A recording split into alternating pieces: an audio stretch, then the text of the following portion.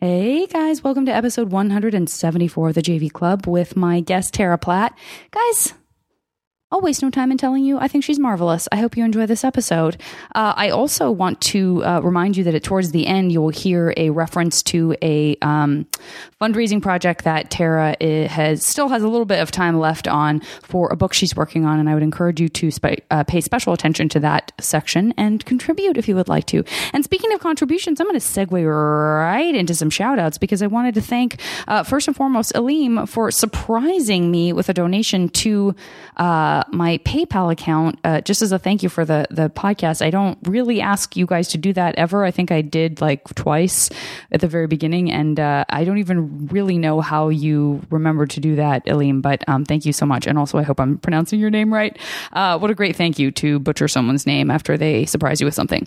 I want to thank everyone who came to the New York Comic-Con signings and when I was hanging out in the Courtyard booth and our Beyond Belief and Sparks Nevada and improv shows. All the shows were totally sold out and you guys were wonderful. So if you listen to the podcast and I met you in New York, thank you. That was an extraordinary trip. I just had such a great time. In particular, I want to thank Nicholas and Natalie who came to New York Comic-Con. I want to thank Holly for giving me an amazing book that I've already started reading. Aaron for showing me your amazing Rava tattoo. That's a Quora reference, guys. I want to thank Carolina and Sophia and Deborah who came to our Beyond Belief show in Brooklyn, and I was running out and didn't get a chance to say hi to you properly. So thank you so much for coming. And then I just want to thank Megan and Joseph for your marvelous emails, Andrew for yours, and Elizabeth for your, it was almost a novella of compliments. So thank you so much for that. I've become a horrible person to be around since then with a giant ego. And then, guys, I also have shows coming up this weekend at the All Jane Festival in Portland. I'm so excited to do this festival, and the wonderful ladies at All Jane have put together a wonderful improv show that I'm doing with Jessica Meganson and Annie Savage and Sarah Burns, all former guests of the podcast. And we're going to be doing a set on kind of a fun improvisational writing show. And then I'm also going to be doing the JV Club there live with some extraordinary guests. I'll tweet about it, but I've got a member of Slater Kenny. I've got an editor of Bitch. I've got a member of the Thermals, the band. It's going to be amazing. So I'm so excited to come up and do that. So if you're in that area and you want to come join us, please do. It's the All Jane Comedy Festival. That's a giant exhale from me. I hope you guys made it through this very long intro. And I hope you guys enjoy this episode. I'll go as far as to say I know you will. And I'll talk to you soon. Now entering Nerdist.com.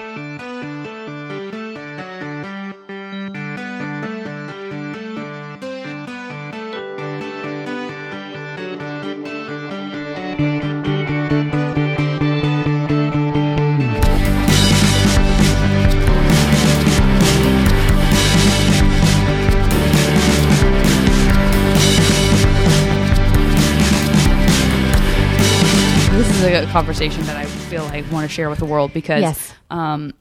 Tara just reminded me that over the weekend I was privileged enough to participate in a fundraiser for a charitable organization. And it was the contest itself was like teams pulling a jet airliner, like an actual jet, like an actual plane. You could fly in it, like you can some fly location. In it. Yeah, and so there's like you can have up to 20 people. I'm sure all the teams had 20 people because you were doing it one at a time. Teams weren't competing at the same time. Exactly. It so wasn't one like plane. Oh my god, it'd be so amazing. Tug of if war with like an airplane. That would be genius. But I would have lost my mind. I almost did lose my mind anyway. It was very exciting. You're pulling an airplane. You're pulling an airplane. It's like a 737, I guess. You know, it's a sizable airplane. Do they have people on the plane? Like the pilot is on the plane. I think he like puts his foot on the brake until you're actually allowed to pull because, you know, you set up and you're all holding this rope and then they give you the go. And I think probably people, we were discussing, because we think like people probably start pulling in advance because the thing that's the hardest thing is getting up that sort of velocity. Yeah, that velocity. I almost said velociraptor. Well, velociraptors are difficult on planes as well. That's a whole nother story. Would have been very hard if I, with the sort of claws of I would have just snipped the rope by accident. Yeah, straight through it. Very lucky I don't have those claws. But yeah, we were the 7th team out of 10. And it seemed like all the teams had like big burly. Yeah. I think there's a lot of people who actually work for the airlines who are like out on the, out actually probably pulling planes on a regular basis. Oh, as you do. As you do. Yeah. That's how they get anywhere. You've never noticed? Yeah, that's how usually I fly across country. When they say we're being towed in to LA, they by mean human by a person. labor. Yeah. Mm-hmm. And so we were like, we were just like a bunch of sort of all the guys. It's like the hipster group where all the guys and the girls are all the same shape and size. Yes. And wearing the same jeans. Right. Exactly. So we were like, we're not gonna, it's fine. And then we did it, and lo and behold, we were the fastest. Like, we got Seriously? it fastest. You guys won? You pull the fastest, farthest. Well, here's the thing. Okay. So we were like, so they're like, that's it. The team, BrianSummers.com, our team you guys, leader, yes, it is in first, and we went from like, especially me, to be honest with you, went from like, this is cool, to like, we're so competitive. Exactly. We are amazing. We have to win. Like, couldn't stop. Like, we were floating on a cloud. And then as we're in the middle of talking about how amazing we are, the team after us totally breaks our record. Right. And then the team after them breaks theirs. Interesting that it got progressively better. I think it's like once you have a time to match, somehow like some juicy part of your brain kicks in fast. And I wonder if can you see the other teams? Are you watching them? So you're sort of observing. Mm-hmm. Oh, well, if we wait to use our energy. So yeah, so going first is not but best. We were third. That's amazing. And for sure, if you like showed a picture of the first place group and our group, you would be like, that's pretty cool. Yeah. So it was very fun. Congratulations. I recommend it if you ever have a chance to pull a plane. It was that the next time someone asks me, I will say yes. I'm sure you've been asked many times. I do. I usually turn those down because I understand. All this time spent pulling planes. Oh God, I really could have done it. Once you get 2 tries, and once you feel the feeling of what it feels like to pull, because we all pulled with all our might. Yeah. I almost I could have gotten a hernia. Yeah. I was pulling so hard, and to actually feel it go, it was extremely exhilarating. That's really cool, actually. Oh my gosh. Have you ever done anything like that? And by anything like that, I don't know what I mean. Like, ziplining? I'm not sure. I'm just like branching way out. I sort of think I know what you're talking about, because at the Science Museum here in town, they have a thing that you can pull down, and I forget what you're pulling, but you're like lifting the weight of a car, because it's basically showing how using pulleys work, and how you can have a fulcrum point to torque. No, I don't know that's what it is. But is that a thing? It is a thing. Yes, okay. Torque is a thing. But like how a fulcrum point can then give you better balance if you're pulling against it, all that sort of stuff. But at the Science Museum, so you can actually lift a car. Yes. So it's not the same thing as pulling an airplane. But it's exciting to feel like that you principle personally are making an effect on something that normally you feel is so large and outside of the realm of my little size versus the size of that. It's really exciting. Also reminds me, do you know how to like change a tire, like put a car up on a jack? That's what it reminds me of. I understand theoretically the idea behind changing a tire, and I've actually helped my dad change a tire. But it's more than I can say. I am not strong enough to actually get the what are the nuts, the wing nut bolt things, whatever those technical terms are, to get those off. Right. Even when I jump up and down on the I can't. So no. What would have happened to us in the era when we still would have really needed to know how to do that? Yeah, I don't really know. And possibly still need to know how to do that. We do know how. We do need to know how to do that. Yeah. But I have AAA. I know, me too. I don't know.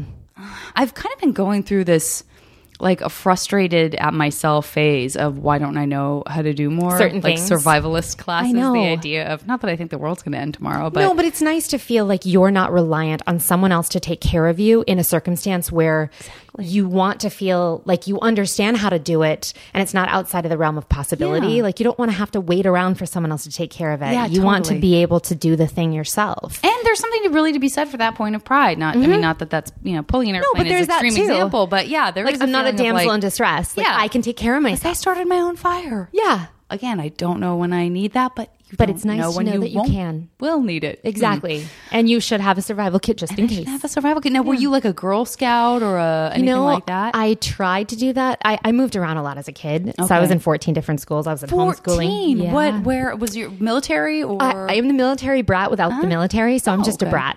Interesting.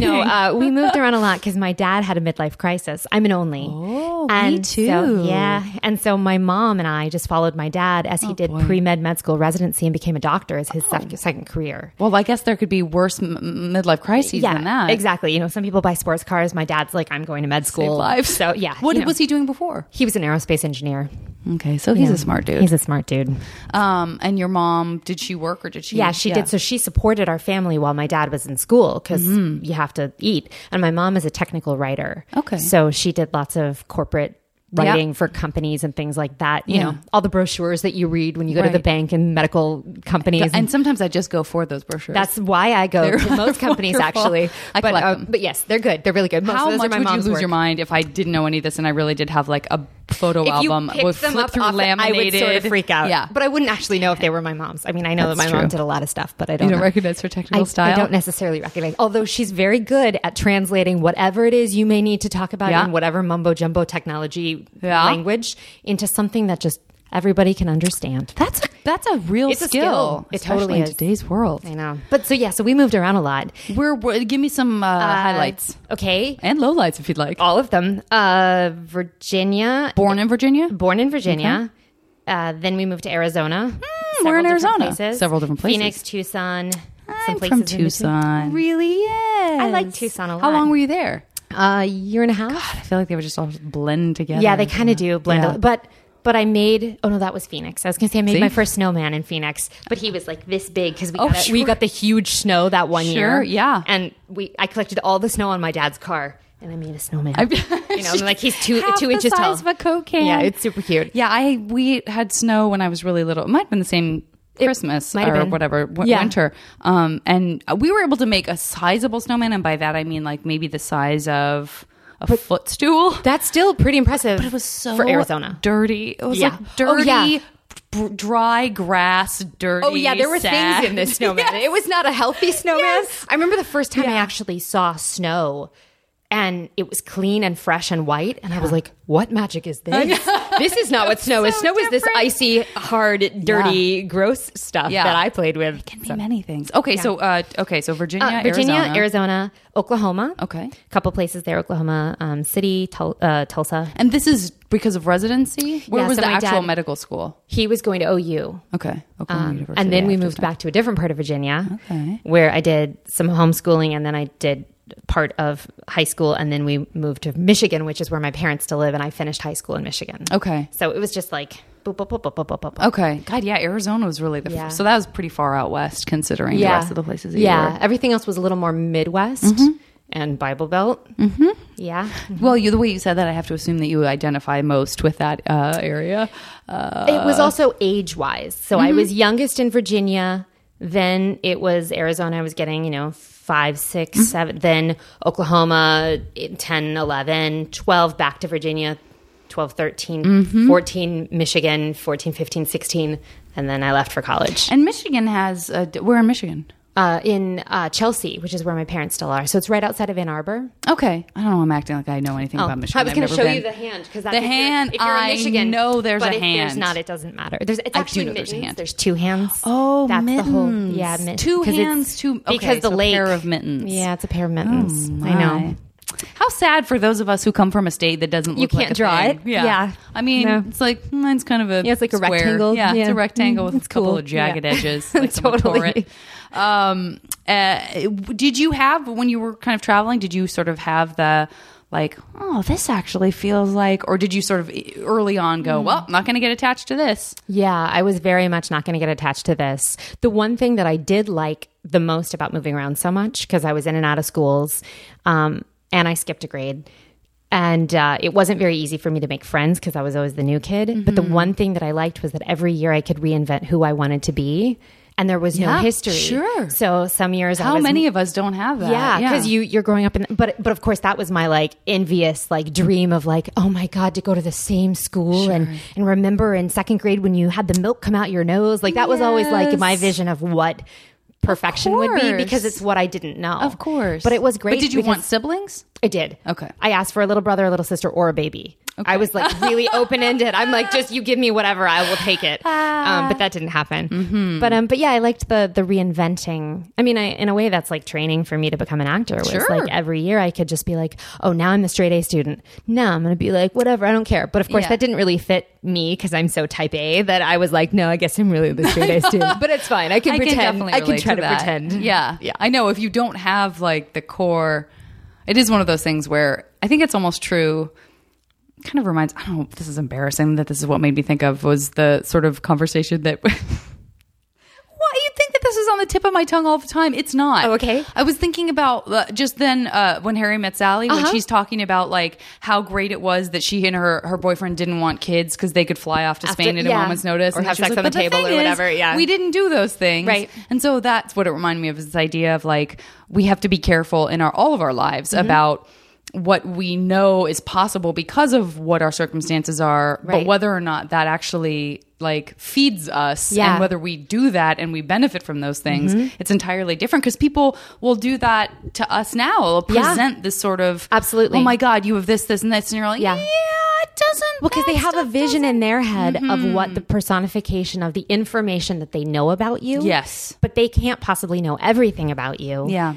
And they're also grass always greener on the other side of the fencing, the situation, because they're looking at only pieces of it and going, oh, if I had that, then everything in my life would be greater. Exactly. Which is what we all do. Yeah, of course, because that's to others how too. else can we do it? We can only look in people's boxes and go, you have a wimmy jammy? I want a wimmy jammy. Like, exactly. Of course, like that's just how it works. Exactly. Well, it feels like, too, the other thing that popped into my mind was there a time, now, because you had all of this change and shifting in your life, was there a time at which you thought, when I'm an adult, I will have a lot of structure? Because now you don't, I mean, you sort of have that, but you don't really I'm an actor, have that, right? What kind of structure did I give myself? Yeah, it's interesting. I wonder if that's that thing where you sort of start at a place and then circle back, or if you kind of always knew that you were okay with, lack of consistency on a certain level. That's really interesting, because I'm always in my life searching for stability and safety. Like, I'm always searching for that.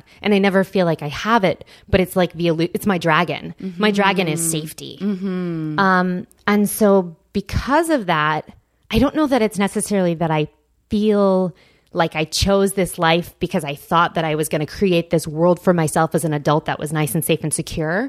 But when I was a kid thinking about it, I decided when I was 9 that I was going to be an actor. Before that, I wanted to be a neurosurgeon. And, slightly different, just slightly different. Sure. But actually watching my dad go to med school was what partly made me go, oh, no, I just want to play a doctor. Absolutely. I don't want to be a doctor. But I did. I mean, I would go to the dissection of the cadaver with my dad when I was a kid. I mean, I've never even seen a dead person. Oh, yeah. Yeah. I almost said I've never seen a dead person living or dead. Well, you haven't seen them living or dead. Or dead. Oh. But yeah, so like I was really into science, and that part of medicine didn't freak me out. And I thought that that's what I was going to do. But then it started, as soon as I started to veer down the path of acting, I was like, oh, no, this is really what I want to do. I can play anyone, and I can explore this world of imagination and excitement that really fuels that part of me that's all about play. Because I didn't always have play when I was a kid, because I was always moving and things like that. So I was always looking for that.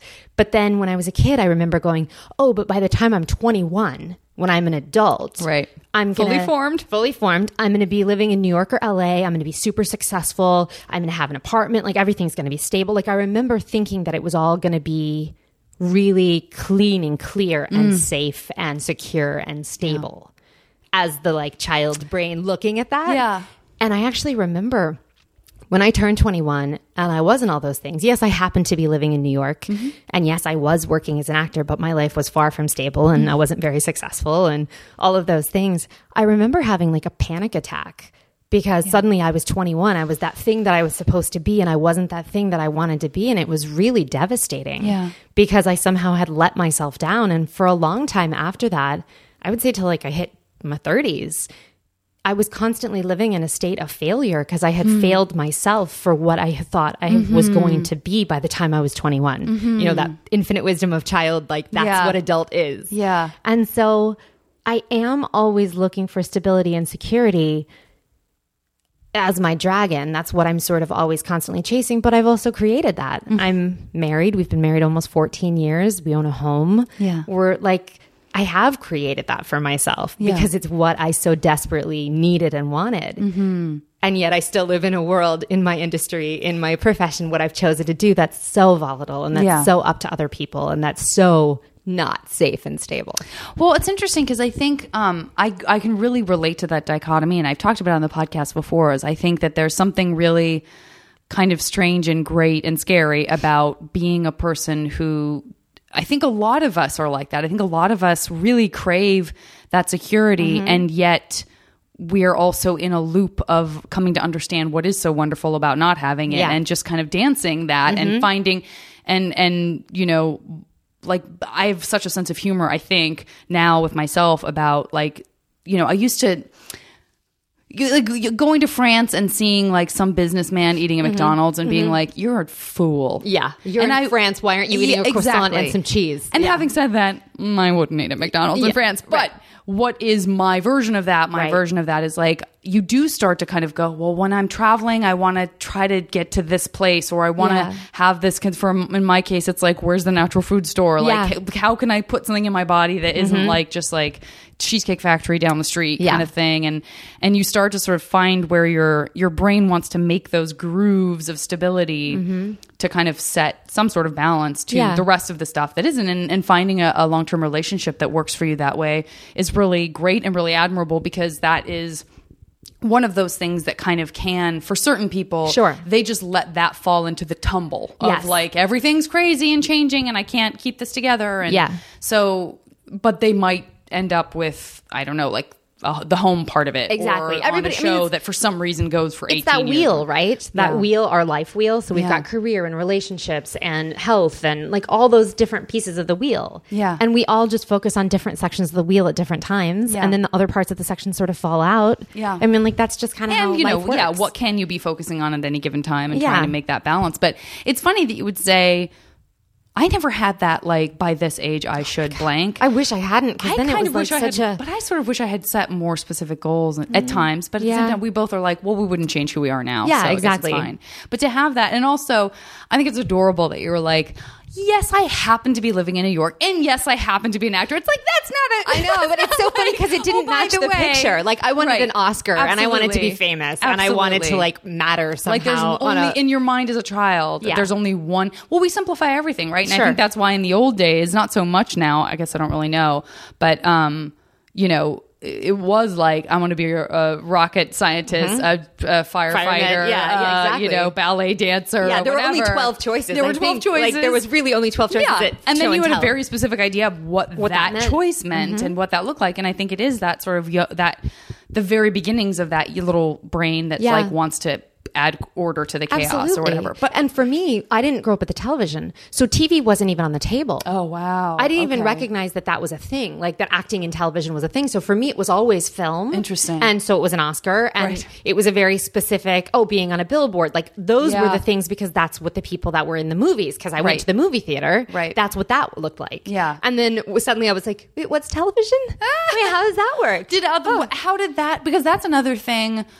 where obviously that distinguishes you from, not only you're the new kid, but like there's cultural references that you probably don't get. Was that a decision on your parents' part? Like you wouldn't want to poison your mind with... Yes and no. I think it was much less the worried about poisoning me and much more my dad is slightly dyslexic. So my mom read to him every single one of his medical textbooks aloud. And he needed to be able to focus and study on... So she kind of has that degree also. Yeah, kind of. You can kind of call my mom and be like, so mom, I have a stomach ache. Oh yeah, it's not on the left, it's on the right. Are we cool? Yeah, we're cool. She's like, let me put this into a technical but very accessible way. Exactly. Yeah. And yet my dad will ask all these questions and like but they think differently. And I never think my mom ever wanted to be a doctor. She was doing it because she loves my dad and she was helping him and it helped him study. Are they still together? Yeah. That's nice. Yeah. But basically, so she read to him aloud, but he didn't want the television in the house. They got rid of it when he basically went back to med school when I was little because he didn't want to be distracted.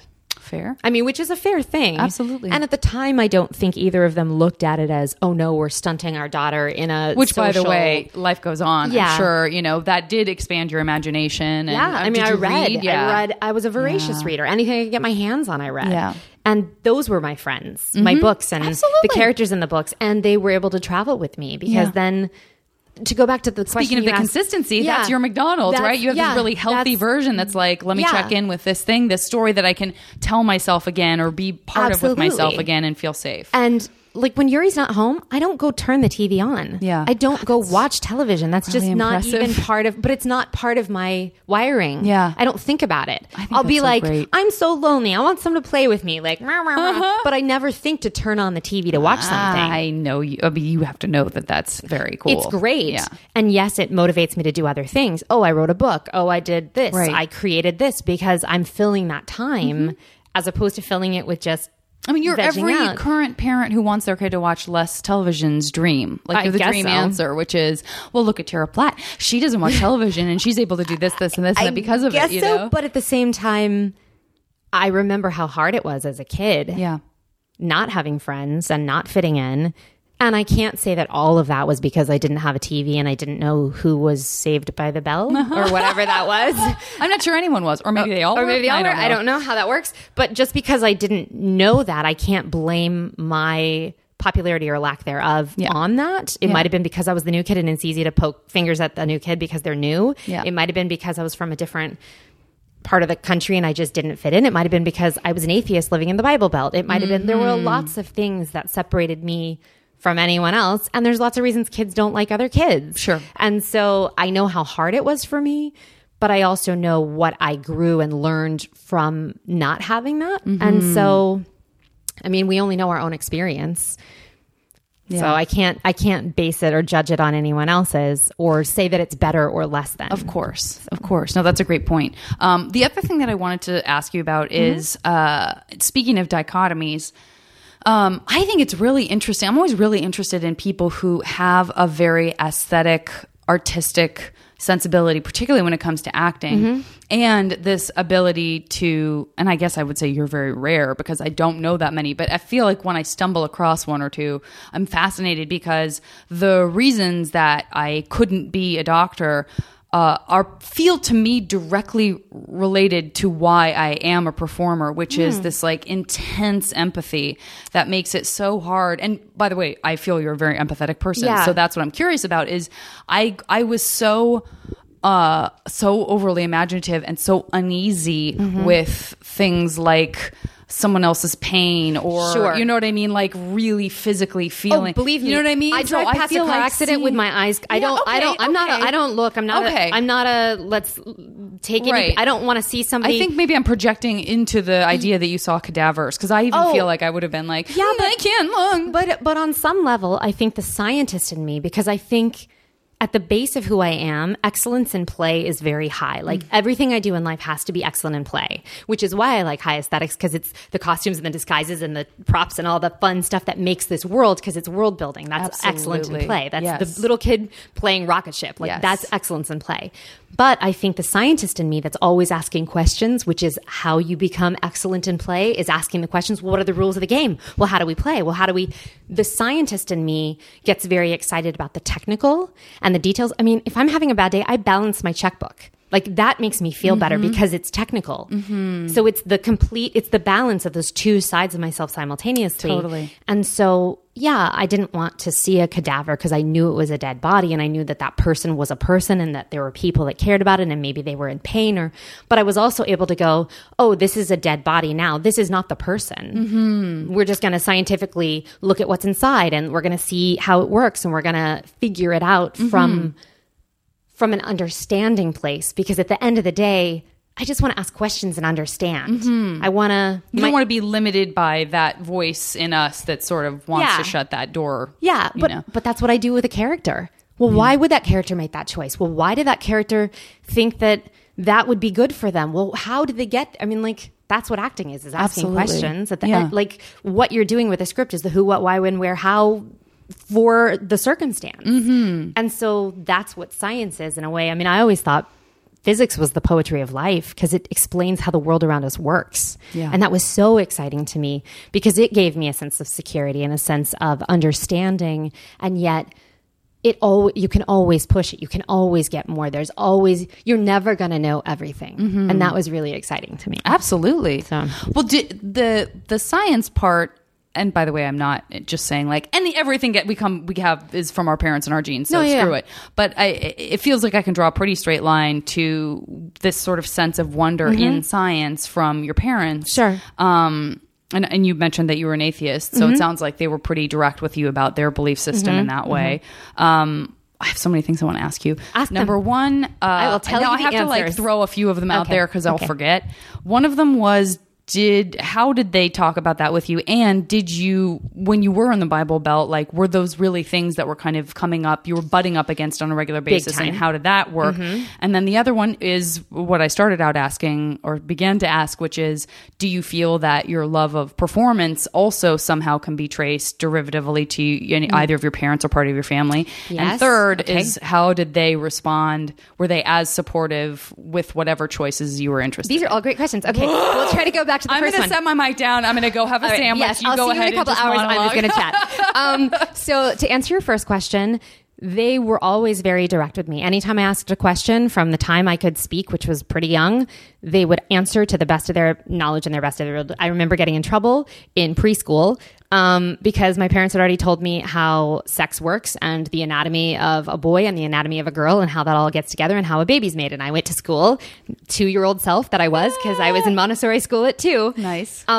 And I went to Montessori school and I was like, you have a penis because you're a boy. I'm like, I got in trouble by the teacher. Right. But my parents always thought that if a child asks something, you have to be honest with them and tell them, because then you're teaching them the information they need. You're not creating any stigma around it. You're not creating any issue one way or the other about it. Whereas if you go, well, you can't know about that till you're older, then the kid's like, well, what the hell is that? I want to know about that. Why can't I know? Like, it becomes... In a way, it's what we've done in our society with being politically correct. You know, like, everything becomes so stressful because it becomes this issue, rather than diffusing it and just giving the information and discussing it and putting it out in the open, which takes away all of that. And then it's just fact-based information, and you can agree or disagree belief-wise, but this is a table and it's made out of wood, and, you know, like, you just get the details. So my parents were always very clear with me, to the best of their ability, based on what they knew and understood of the world. When I asked a question, I would get an answer regardless of the topic. And that went to religion, that went to sex, that went to politics, that went to whatever my little child brain would ask or consider. And then because of that, they told me their beliefs. They don't believe in anything else. They don't believe in life after death. This is our reality. Once our reality is done, we are done, and that is our existence. Growing up in the Bible Belt, that was not very fun, because it was also hard for me because I was taught what I believe to be right and wrong as a choice as a human. Like, what do you choose because you're a human? Not because someone tells you. Not because somebody tells you to do this morally or not morally. Not that we don't have morals. Like, I mean, I have morals. I'm not going to just go around willy-nilly killing people. Yeah. But I think my parents also tried to... I never had Santa Claus. Like, I never... Oh, you didn't? Okay. Because my mom's like, well, that's just a made-up thing, and I'm not going to tell my daughter a lie and then have her find out later that that's not a real thing. Sometimes I played Santa Claus, and I would put cookies out, but I knew we were playing a game. And that also didn't go well when I would tell the kids at school, oh, there's no such thing as Santa Claus. And they hadn't quite gotten to that place yet. Right. But Bible Belt-wise... that was really hard, because I would see these kids do things that I knew to be what I understood to be wrong. Cheat, lie, steal, be cruel, do things that I didn't think were acceptable or appropriate as children. And yet, because they were religious and because they went to church on Sunday, suddenly none of that mattered, and it got wiped clean as the slate. And it felt inherently unfair, sure, and wrong somehow, because I was taught you have to look yourself in the mirror in the morning, and you have to know you're the only one that lives with you your whole life. You're the only one that's going to know what you've done, and you have to be okay with that. And if you're okay making that decision, it's an okay decision for you. And yet I would see these kids do these things that I believed to be wrong, that I could tell that they thought were wrong or they knew were wrong. They would steal things. I never stole anything ever because I knew it was wrong. There was one time I was with my mom in a store, and I was little. I must have been 3. And there was a pack of gum, and she was checking out. I saw the pack of gum, and I took it, and we got out to the parking lot, and my mom saw that I had the pack of gum, and she had me come back into the store, and we had to pay for it because I wasn't allowed to leave with the pack of gum because I had taken it. I hadn't intentionally stolen it, but I learned you don't do that. Right. And I also, as a kid, felt very strongly that even a corporation shouldn't be taken advantage of. And then when I, as I got older, I would see all my friends being like, oh, well, it doesn't matter because it's a corporation. And I was like, no, corporations are built on people who have jobs. And if you do that, then you're stealing their, but because I had been taught the way that I'd been taught, I saw it as an ecosystem. And if you steal from them, they raise the prices for everyone. So then you're paying more for the thing that you go in and you buy the next time. And so when all my friends in college were like, haha, we screwed whatever big company and we took I would get so angry. But at the same time, I'm not the police of the world. If that's what they thought that they needed to do, I disagree.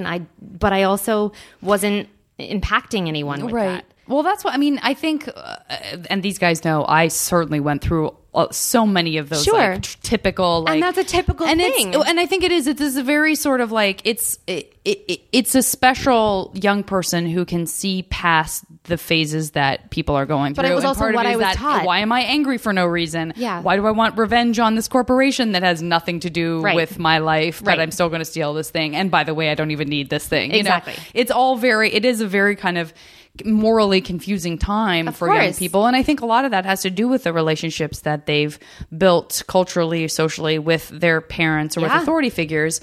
And if you felt like you kind of had a more direct line to all of that logic from a very young age, it didn't feel necessary for you to kind of have those. And yet at some point I wonder, I never rebelled. I never went through a rebellion against my parents, and there's a part of me that's like, I should rebel, but I don't have anything or anyone to rebel against. Do you know what I mean? I feel like there is something to be said for rebellion as a growth.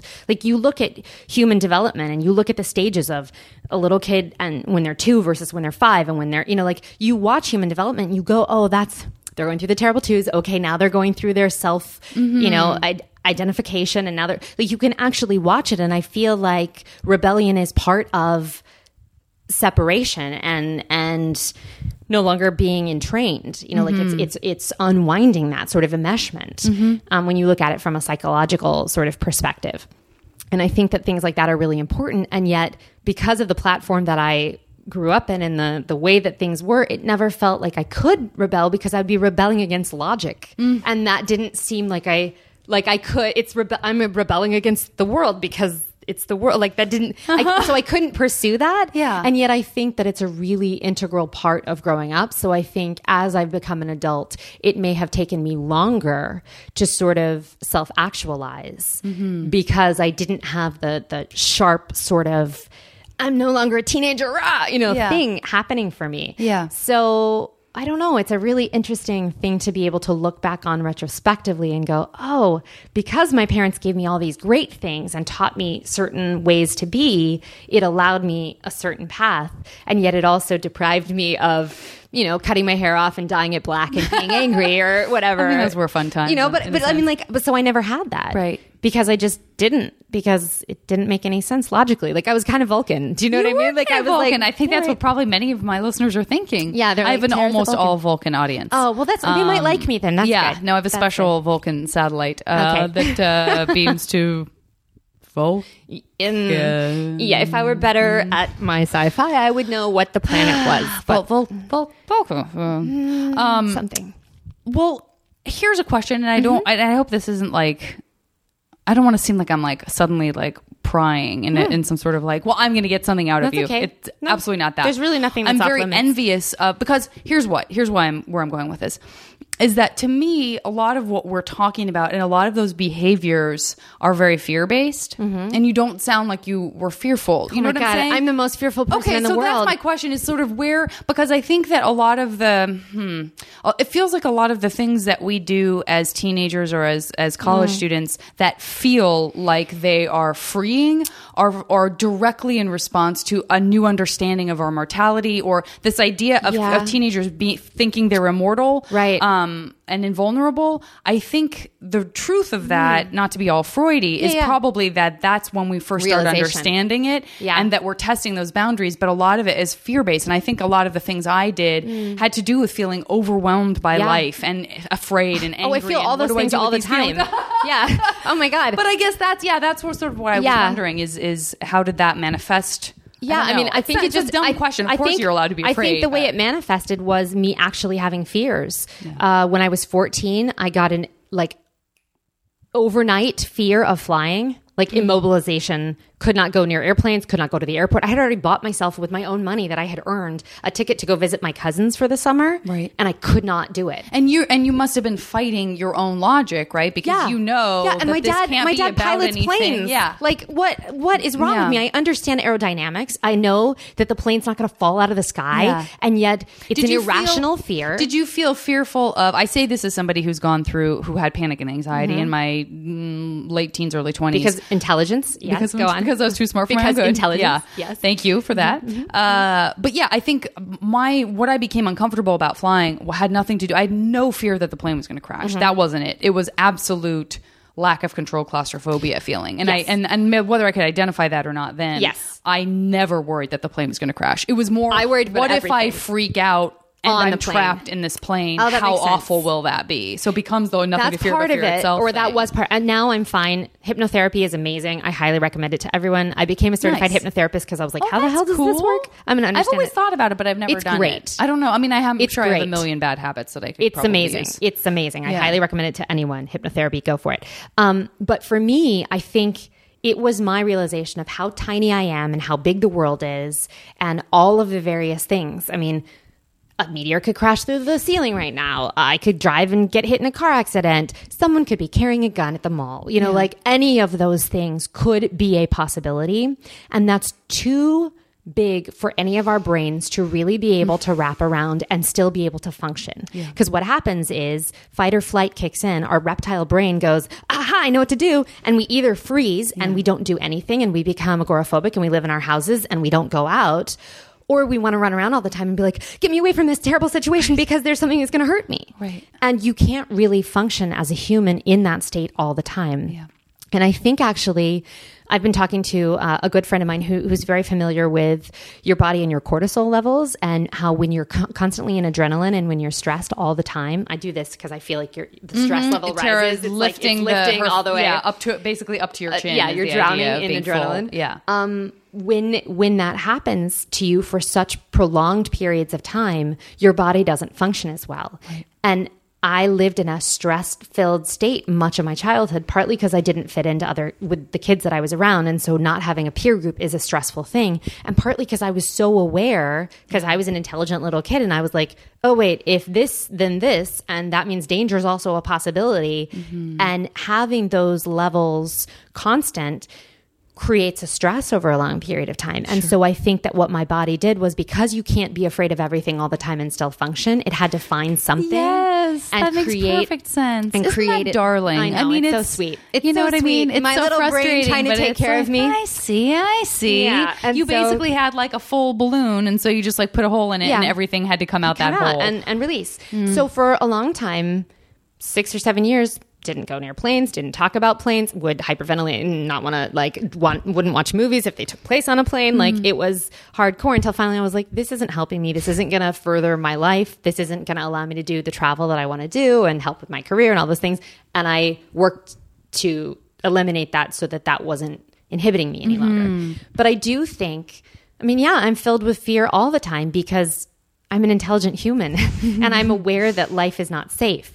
I'm jealous of people like my husband who just goes around with a pretty hunky-dory attitude and is like, yeah, bad things can happen, but they're not going to. Right. And I'm like, yeah, but they might. I don't want to believe that I'm a pessimist necessarily, but for whatever reason, there's a part of me that's always like, but the other shoe may drop and you have to watch out for that other driver because we don't know that he's going to see you and he might be on his phone and his brakes might not work. Yeah. I'm always aware of all the threats. And it's hard because it doesn't sound like you had, unless we're skipping something, it doesn't sound like you had, there are certain people who have those paranoias, for lack of a better word, because they have had something in there. Like, it really was, my brother was killed in a motorcycle accident, or my mother died of cancer when I was 10.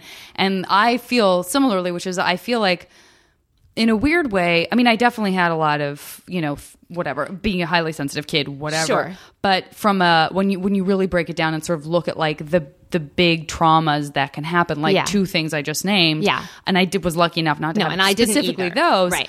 But I think if you're a smart kid and you're starting to come to understand all of that, then it's even almost worse because you're like, when is it due for me? Because it feels like how the probability. Am I getting away with this? Yeah. What is it going to be for me and when? Yeah. And then you're even worse off than... Yeah, and I know it's I shouldn't say magical even thinking. worse off. There's nothing worse than that, but it is. It's the anticipatory anxiety of a bad event is worse than the actual event that would be bad. Yeah. And so when you do magically think that, oh, if it hasn't thus far, that means it's coming any second, you're creating that stress and that level of anxiety that is inhibiting every moment in the future. Whereas if you go, it hasn't happened thus far, so it's not going to happen. Yeah. What a much more better place to be thinking or from. even just like, I don't know what's going to happen, Right. but I'm not going to focus enjoy on this it. moment of it not happening. Yeah. Obviously, So I work very hard to do that now. It is work. But it is work. And for some reason, and for some people, you're right, it is less work. But so I'm going to... I could talk to you for 8 hours, by the way. But so in high school, how many years did you have in Michigan where you actually kind of were like, I'm finished? 2 years in high school. So I did junior and senior year in Michigan. Okay. By the time you got there, did you have it sounds like you had a pretty strong sense of who you were by that time. Yeah. When you came into that environment, who were the friends that you ended up making? Was it theater? It was theater. It was theater people. It's funny because going back to something you said earlier, like I always sort of thought this is the end when I move and I don't know these people and like, bye, have a nice life. I never was one of those people that's like, let's be pen pals and we'll write. Like I was like, okay, bye, have a nice life. It was good knowing you. So I kind of did that also when I left high school. Like I was like, okay, bye. It was nice to see you guys. I'm going to go do my next. And it's been hard for me in the last few years to actually be able to have long form friendships, which I've been working on, which is like, well, you're also in a business where you're repeating that over and over again, which is the best and worst thing about this. Exactly. Is that I feel like I could totally hang out with you and Yuri all the time. And yet we see each other. I don't know, because you'll be working and I'll be working and we'll be out of town and this and that. So it's this teasy, it's a weird repetition of that. Just know you're out there and I love you. Yeah, I don't know when I'm going to see you next. Exactly. But you have to have, but in that way you were very prepared to have that sort of practical, because I do think there are other people who come into this business who are hurt when they fall in love with someone. Oh, and totally. I mean that in a platonic way. They fall in love with someone and then that person isn't available to them every day. Absolutely. I think that can be very painful. And that's hard for me because I sort of leave in that situation like, oh, it was so great. Yeah. And then if we run into each other again in the future, I'm super excited about it. It wasn't like I've been avoiding you since then. Yeah. It's just our lives are doing our lives. And then it's sort of, oh, now let's get back together again. Right. But yeah, so I mean, I hung out with theater people. I mean, that's because that's what I was doing. That's kind of where I was. The other thing that jumped in my mind, because I just brought up Yuri, is that did you have that feeling? Because especially in high school, I mean, it's we make jokes of it now, but the passion that people would feel about crushes or about this or that, this like, no, you guys, I really met the man I want to spend the rest of my life with, or I met the woman that's the woman of my dreams, and then it crashes and burns, and you're like, I don't know why I thought that. But did you even have I was a late bloomer. I had skipped a grade. I graduated high school at 16. Okay, so it was already scary enough to be around boys and like actually go out on a date with them because they might want to touch me. So that was already like a little like sort of thing. I did have 2 boyfriends in high school, but it was very like, let's hold hands, okay? You know, like I mean they're very sweet guys, but it was definitely, I was very young emotionally, and so I was like not in a like, and we're gonna get married. I mean, like I liked my boyfriend when my second boyfriend, I mean, I liked the first one too, but I liked my second boyfriend when I was graduating, and he was actually a year younger than me in school, but that meant he was the same age that I was, you know? I was a year ahead. I graduated at 17. So I know the feeling of like not too, I mean, it's hard to imagine 2 years. It was hard enough being a year younger. But you're and really I always young. was like, at least I'm tall. Yeah. No, but I mean, like I'm 5'6", but I wasn't like certainly tall. And I was a young, like I wasn't naive necessarily, but I just, like I didn't understand sarcasm, and I didn't I was just young. What's so interesting? I'm so fascinated by it. There are so many of us, especially in the kind of like nerd con, that the community of people who have those passions. So many of them, whose stories I love, have to do with this intellectual maturity that isn't matched by either a physical maturity, or maybe it was matched physically and intellectually, but not emotionally. It's interesting when you are so good, because I know innately about you and everything that you said that you were great around adults. Yeah. So it's so interesting that I was much more comfortable around adults. It's like you're very comfortable around adults. Yeah. And in that regard, someone else might look on you and go like, oh, she's so mature for her age, which I'm sure many people said. Yeah. And then for you to have the understanding that like, while that may have been true, there was this whole other thing going on that you felt like you were behind. Totally. You know? Yeah. No, you're absolutely right. No, I was much more comfortable around adults. In fact, the very first play I did, I was 9. I was the only kid in the cast. It was Wait Until Dark. So it was a bunch of adults and me as a little kid. Perfect. And that was the perfect dichotomy for me because I was like, oh, I can hang out with you guys and I can just talk to you guys and you're excited about me and I can totally have any conversation you're having because that's how my parents always talk to me. We're peers. Mm-hmm. I only had a babysitter 3 times, I think, in my life. My parents took me with them everywhere. That's great. If they went out to dinner with friends, I went out to dinner with friends.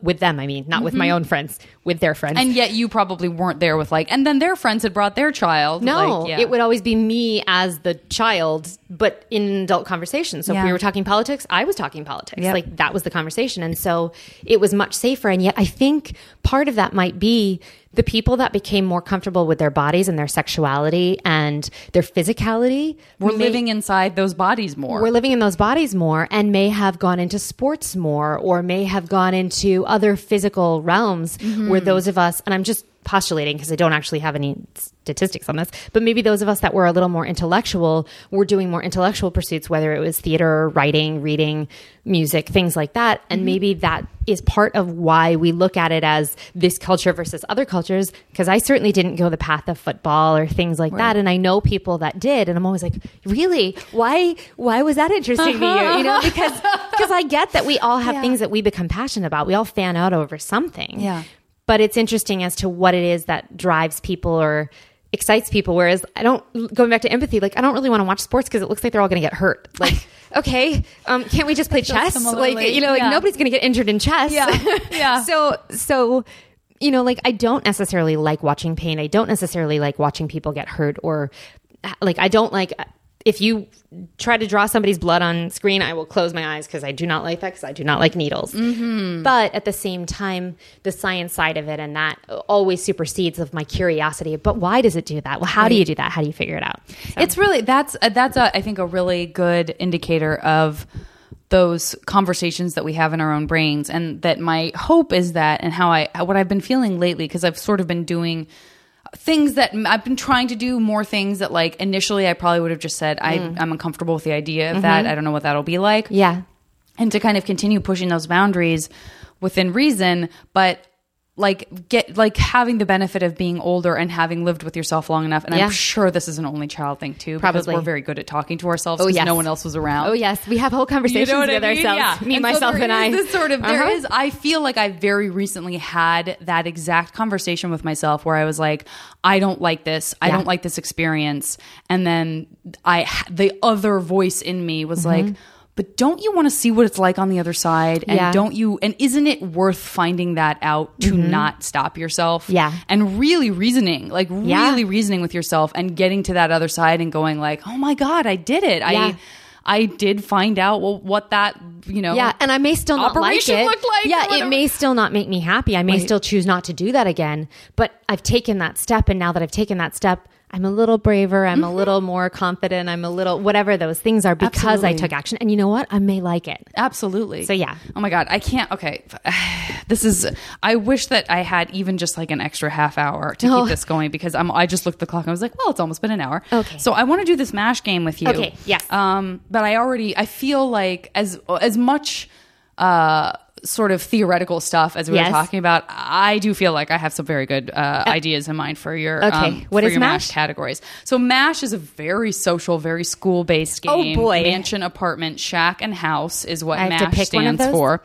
You don't get to pick that. But what happens is, by a process of elimination, essentially an eeny, meeny, miny, mo process. Okay. I'm going to give you categories in which you will name 3 things. Okay. And then in the end, I'll do this little thing, and then I'll tell you like, oh, you got this, you got this, got this. This is your life. Okay, this is your imaginary MASH life. Okay.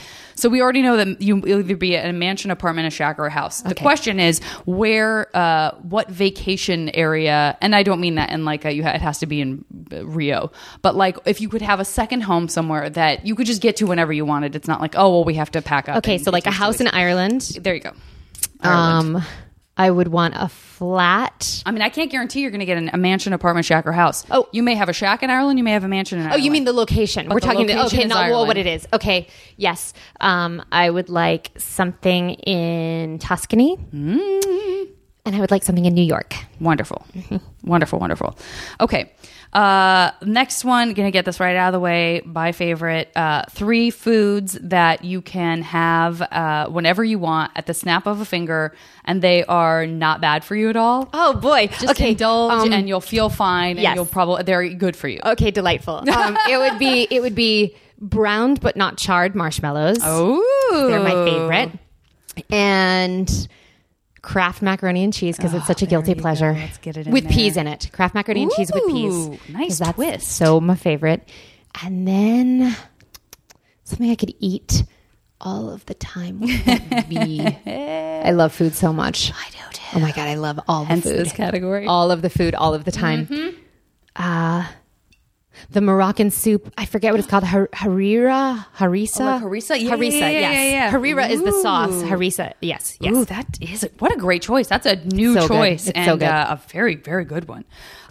Okay, next one is, now listen, this is just part of this MASH game. Okay. All due respect to Yuri. Oh, okay. In your alternate universe, you have sexy times or hand-holding times. Okay. Or alternate Definitely universe hand-holding husband times because it's much safer. Yes, no. Much safer. And it can also be, I will extend it to say, it could be a person from fiction. It could be a character someone played in a movie that you loved. It doesn't have to be like Ryan Gosling. Right. It can be like Paul Newman's character in blah, blah, blah. Oh, wow. This is deep. Any Okay. era, Okay. anything. So 3 dudes. 3 dudes.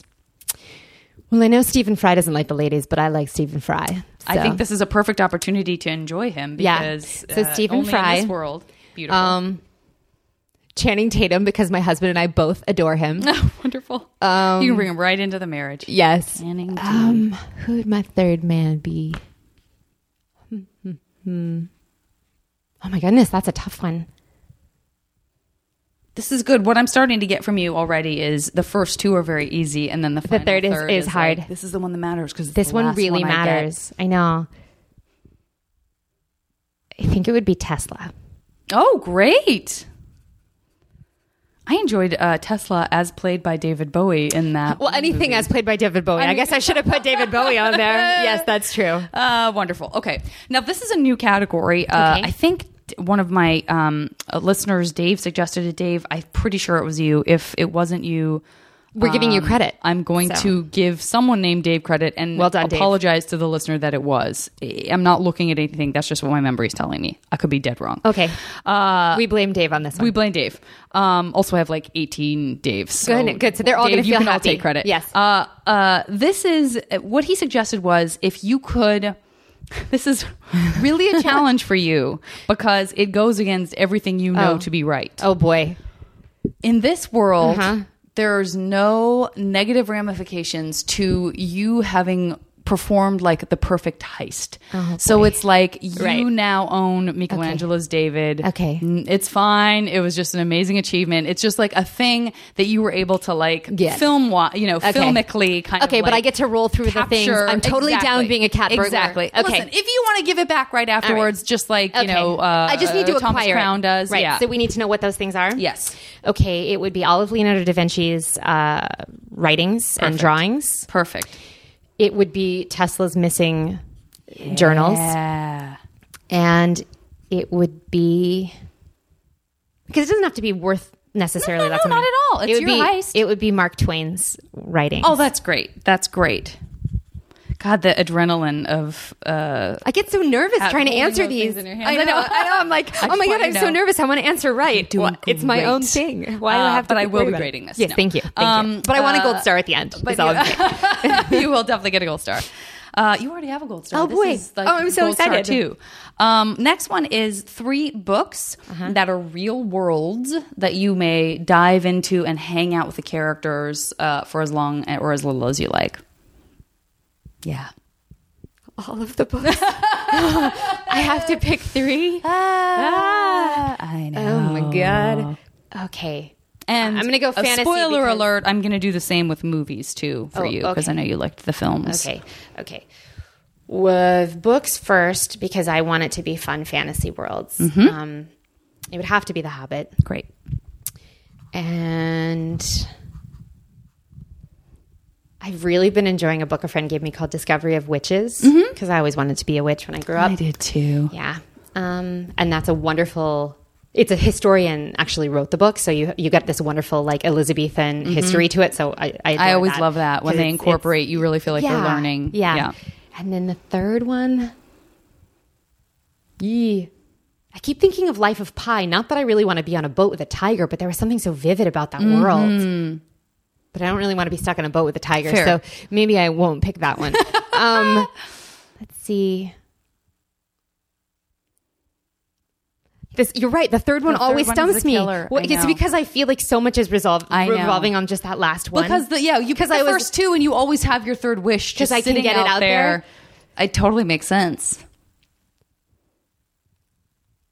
I will offer up Harry Potter just because because magic tends to work with the witches. You're right. Harry Potter would be a good I'm not one. saying that you're right. I've been counting down the days till I can go get butterbeer in Hollywood. So exactly. See, I mean, I know you can get it at the store. I mean, actually, at Harry Potter in the land. Yes, I'm waiting for that to happen. All right. So I wasn't wrong. You weren't wrong. That. Next one is, let's say 3 things that you can do that right now would make you frightened in one way or another. And I can do them and they're totally safe? You can do them and they're totally safe. Okay. Jumping out of an airplane. Yeah. Because I would never do that. Me neither. Going scuba diving. That's probably on my list too. Although now I'm starting to feel like I could maybe I'm debating that, although I get really seasick. And the thought of having to go out on the boat is already devastating enough to do that. I feel like there's probably like a place in Hawaii where you're so close to where you can actually. I heard you can actually walk into. Well, that's why I like snorkeling in Hawaii. Yeah. And I've, by the way, only been snorkeling in Hawaii because it is that same feeling of why I don't want to be trapped somewhere. Me too. So I want to be like, and now I'm done snorkeling, and I decide when I can touch land with my feet again. Yeah. I guess the third one would be always feeling safe in elevators because I do not right now. Yep. Great. I don't really have a problem with elevators, but when I was in Hawaii, strangely, I was like, the elevator in my hotel. Hawaii. That's what I'm getting at. Right. No, the elevator in the hotel that I was in, someone did get trapped in there. Shit. That's my so great. I was like, oh, great. I know. I get so worried, and every time I go to a con, I get worried about that. It's so stupid. I know. And my husband's like, you're going to be elevator fine, with a bunch of people wearing like big fluffy costumes and then screaming in there. I know. Like, it just would be bad. I really get it. I really get it. Okay, so next category is let's do 3 discoveries. And this kind of goes into, I'm basing this on things we've talked about and also the things that you're interested in terms of items. But what about like 3 discoveries or some sort of advent in science that it would be really cool to get to witness firsthand? Fire. Great. I would have just loved to sit over Marie Curie's shoulder, though. That would have been cool, too. Right? Yeah. I can add her. Yeah, Marie Curie. Okay, great. And then I think it would have been amazing to see flight, I know that a lot of people did it at various times, and I know the Wright brothers get the most credit for that, although there's so many things like the Farnsworth invention, and there's just a lot of stuff that would be great to just watch happen. But I think flight, because to really see the plane take off and that to like that, I think just would have been really exciting. I agree. To see. I absolutely agree. God, those are great. Okay, and then last one will be a person. This could be. I'll widen it out. It could be someone from fiction or someone from reality. Again, if there's some crossover with these things that you've listed, that's fine. But somebody who is like your buddy that you would not normally get to be buddies with. So it could be someone contemporary, but it could also be great. Great. Yes, Amelie was my hero. There's an amazing Australian TV show called Miss Fisher's Murder Mysteries. Have you seen it? Is it on Netflix? Yeah, and it takes place in the like. She have like a brown bob. She's adorable. And red lips. Yes, I need to get into that because I am looking for a new mystery series. I'm in love with her. I like gentle mysteries. It's a gentle mystery. It's my favorite thing. Right, like it is the only TV show that I'm like, Yuri, can we watch it? Like, I'm ready. I'm so ready to get into Miss Fisher. That would be one. Awesome. And you said it could be a real person too? Yeah. Carl Sagan. Oh God, absolutely. Miss Fisher. I got so excited about Miss Fisher. I didn't. You have to watch it because I love it so much. Not that I expect everyone to love what I love, Carl but could call you and just be like, I'm just wondering how you are. I would probably just burst into tears. I know, me too. You know those remixes of the songs that they did of like his and Mr. Rogers and all those. Whenever I'm having a bad day, and like Yuri knows I'm having a bad day, he puts it on, and then that song comes on. I just like totally burst into tears. Not that it's not like happy tears, but it's just like I'm like, just be my friend. I know. Yeah. I love that song so much. I'm sure I've talked about it on the podcast before, but if I have, it's been a while. I don't even remember who the guy is that like does all of those. I know but the one, but it's for PBS, right? I don't know. Is it? I only just like found like someone just sent me a clip of it, and I was like, maybe I need to PBS immediately download them because I feel like Yuri goes to YouTube and finds PBS somethings, and it's all of those. Yeah, because it's Julia Childs and like there's all sorts of. I'm trying to think of the ones I've heard. I've barely heard any except for like the two Carl Sagans. The main one, Carl Sagan's great, and every time when he says. If we do not destroy ourselves, we will one day travel. I'm like, that's the part where I'm like, I can listen to this without getting choked up. I can't. So I never beautiful. can. And what's his name? Bob Ross, the painter. Have you heard his? No. Oh God. I need to that one's so good because it's a happy little cloud. Like he's so cute. I have heard that one. I have heard that one. There are no limits here. Start out by believing here. Like it's just so sweet. It's so just good. Such a sweet. Boy, I really, really like this. Okay. Yeah. And now I'm just going to do this like little design thing that will dictate for me what my eeny meeny is like. Okay. So I'm just going to ask you to just tell me when to stop. Okay. Okay. Stop. Okay. I'm going to pause this, do some calculations. Oh, this is so exciting. And I'm going to come back. There really is no calculating to it. 100% guaranteed MASH fictional future. Perfect. When I come back, I can't wait. I want to reassure you guys it will seem as if no time has passed.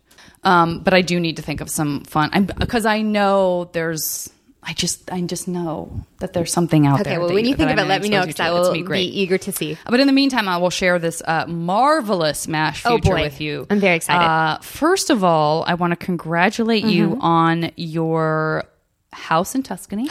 Oh, I'm so excited. That makes me quite happy. I'm very really happy with well that. done. Yes. I want to also congratulate you. Now, listen, I understand that harissa is not made in Tuscany, but that's what's so magical about this game is that you snap a finger. It's delicious. It's sitting right in front of you. You can eat it in Tuscany. You look over the sea. Yes, and you look at the beautiful trees. Wait, can you see any sea in Tuscany, or can you just see? No, I thought vineyards? you meant like the sea of rolling hills. Is kind of sea of vineyards. Vineyards, yeah. The green and Tuscany. Yellow and I've been there, so I really don't have a reason. You know why? Because people say Amalfi Coast a lot. So in my mind, suddenly I was imagining Tuscany was Amalfi Coast is lovely. I could maybe take a day trip over there. You could easily take a day trip. Yes. And by the way, I want to reassure you that if there are any elevators in that day trip, you needn't fear. Oh, thank goodness. No, you have nothing to worry about. Okay, that's really honestly the best thing I could get rid of as a fear because that would be delightful. Just tuck that one right into your brain because that one I think is going to travel into your real life. I love that. I want to congratulate you on, and also, you know, another place I never see elevators, Harry Potter's world. That's just a lot of stairs, baby. That is. So you're going to be on those crazy happy camper stairs right now. Yeah, in your wizarding world. I think that you could probably solve a few wizarding mysteries with your dear friend Miss Fisher. Yeah. Oh my gosh, I'm so excited. I love her. You got her. Yay. You have witnessed humans' first flight. That's lovely. I want to congratulate you on lifting Tesla's journals, his missing journals. I feel like you probably, speaking of Miss Fisher, detective your own way through some very exciting science. Yes, we totally detected our ways into that. You detected right in there. And then, weirdly, someone who I feel doesn't fit into any of this, Channing Tatum. Oh my gosh, that's But you and Yuri can hang out with him. We can hang out with him all the live-long day. That would be delightful. It's wonderful. Yuri will just make him dance for us. We'll just have him put on a nice old-fashioned show. Oh my gosh. Tara, thank you so much for doing the podcast. It was delightful. I've been looking forward to this so much. It did not disappoint. I want to encourage people to. You and Yuri wrote a book. We did. And anything else that you would like people to know about you? I know you're on Twitter, etc. Yes, I'm on Twitter at Tara Platt. I actually just wrote another book, and I'm currently crowdfunding for that. But it's called Zartana. It's an interactive, illustrated book of a traveling Romani girl, and the recipes pull out, and the maps pull out, and it's really fully interactive, world building, magical. Yes. is. So I'm in the process of doing that right now. And then there's lots of always other projects that we're working on with our production company. And okay. So you're just at Tara Platt, yeah? I'm at Tara Platt. Yes. Okay. Yeah. Guys, check it all out. Boy, I'm really excited about the book that you're working on. This is so cool. And can they be a part of the crowdfunding? Yeah, through the month of October. Through the month of October. I mean, it depends when this airs. No. This will come out. I might even flip-flop and put this out earlier so that I can tell people about I'm at 58% right now. Okay, it just started on October 1st. I'm so excited about fingers this. Crossed. Guys, get into it. Would you do me that favor? And thank you so much. Thank you. Sarah. It was a pleasure. Guys, I'll talk to you next time on the podcast.